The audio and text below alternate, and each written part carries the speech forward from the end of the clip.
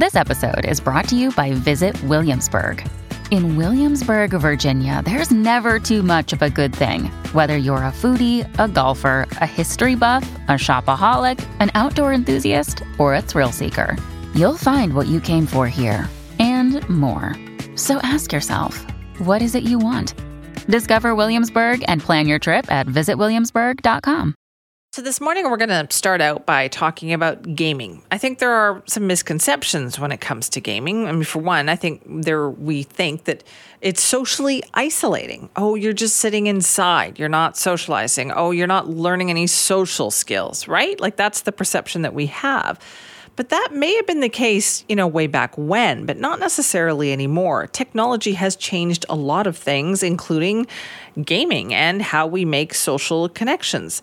Joining us now to talk about this is Dr. Rachel Cowart, who's a research psychologist and co-author of the book, A Parent's Guide to Video Games. There's a lot to this. It's the essential guide to understanding how video games impact your child's physical, social, and psychological well-being. Thank you so much for joining us this morning. Thank you so much for having me. So are you saying that gaming actually can be social? Yes. It's more social than anti-social, actually. Really? In what way?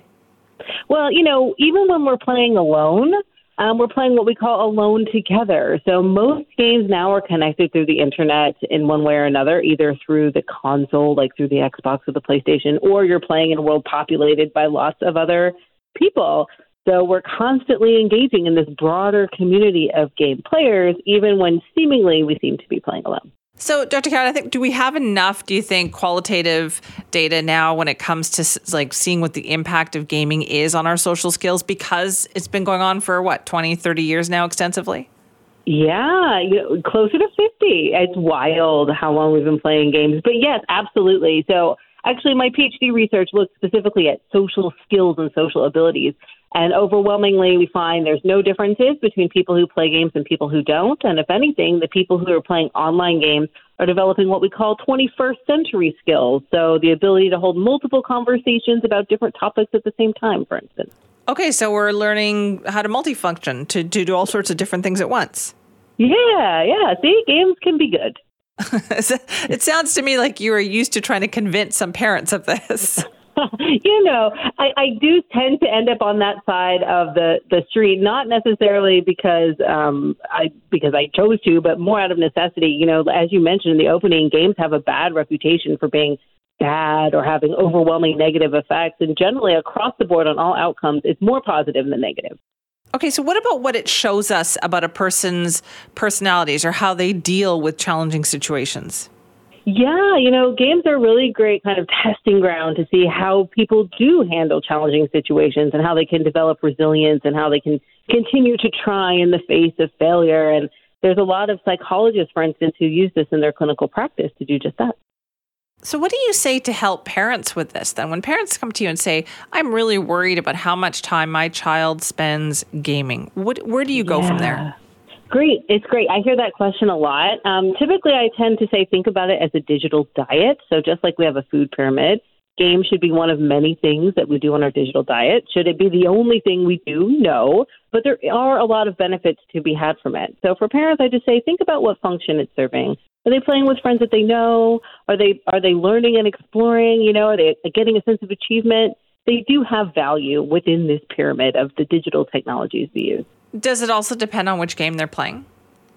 It can, but all games of all genres really do have their own kind of individual value. So a lot of people are concerned about first-person shooter games, for instance, but there's something to be said about teamwork and working together in a rapid, pace environment. But every child is different, every parent is different. It's just about, keeping an eye on what your child is playing and making sure you're comfortable with it. Okay, and what about the idea, too, that the current generation of parents who have very small children or perhaps becoming parents, wouldn't they have also grown up playing video games?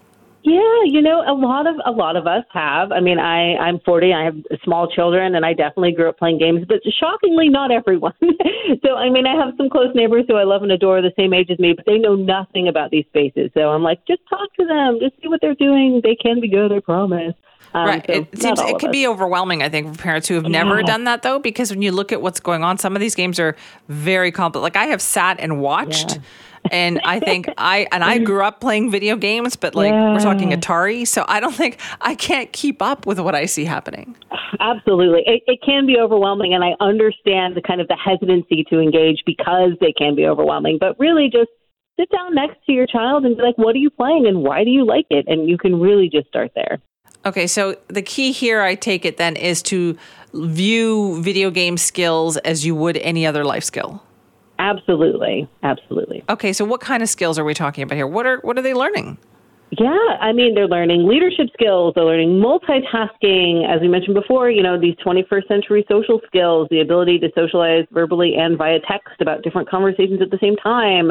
Games also are fun, people forget like they're actually a fun thing to do, and doing something fun and playful in and of itself is associated with stress relief and reduced depression and all these kinds of different things. Right. Now, I know you've also talked about the issue of how we get to know people, right? So when we meet them in person, we get to know them a certain way, but we get to know them kind of backwards. Is that right? In gaming?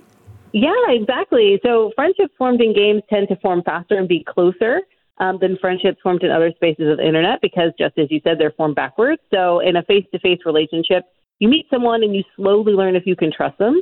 But on the internet, in games specifically, you learn if you can trust them right away. Are you going to help me kill this monster, or are you going to not help me kill this monster, right? And if you help me, I immediately have a foundational level of trust in which I then build upon, and I get to know you over time.